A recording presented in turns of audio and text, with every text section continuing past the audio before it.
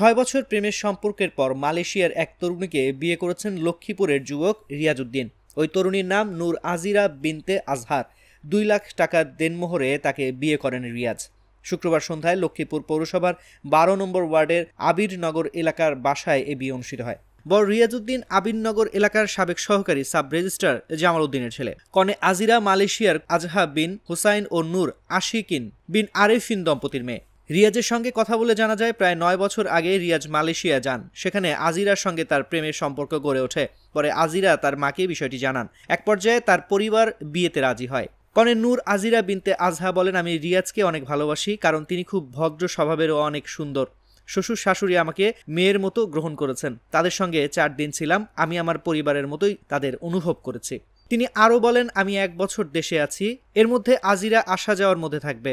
তাকে স্থায়ীভাবে দেশে আনার জন্য মালয়েশিয়ার দূতাবাস সহ বাংলাদেশের সংশ্লিষ্ট দপ্তরে আবেদন করা হবে। রিয়াজের বাবা জামাল উদ্দিন বলেন, রিয়াজ আমার ছোট ছেলে। ধুমধাম করে বিয়ের আয়োজন করতে চেয়েছি, কিন্তু জটিলতার কারণে তা সম্ভব হয়নি। এ বিয়েতে আমরা পুরো পরিবারই আনন্দিত। আগামী শুক্রবার ছোট করে অনুষ্ঠান করা হবে। আজিরার স্বজনরা আসতে চেয়েছিলেন, কিন্তু কাগজপত্রের জটিলতার কারণে আপাতত আসতে পারবেন না।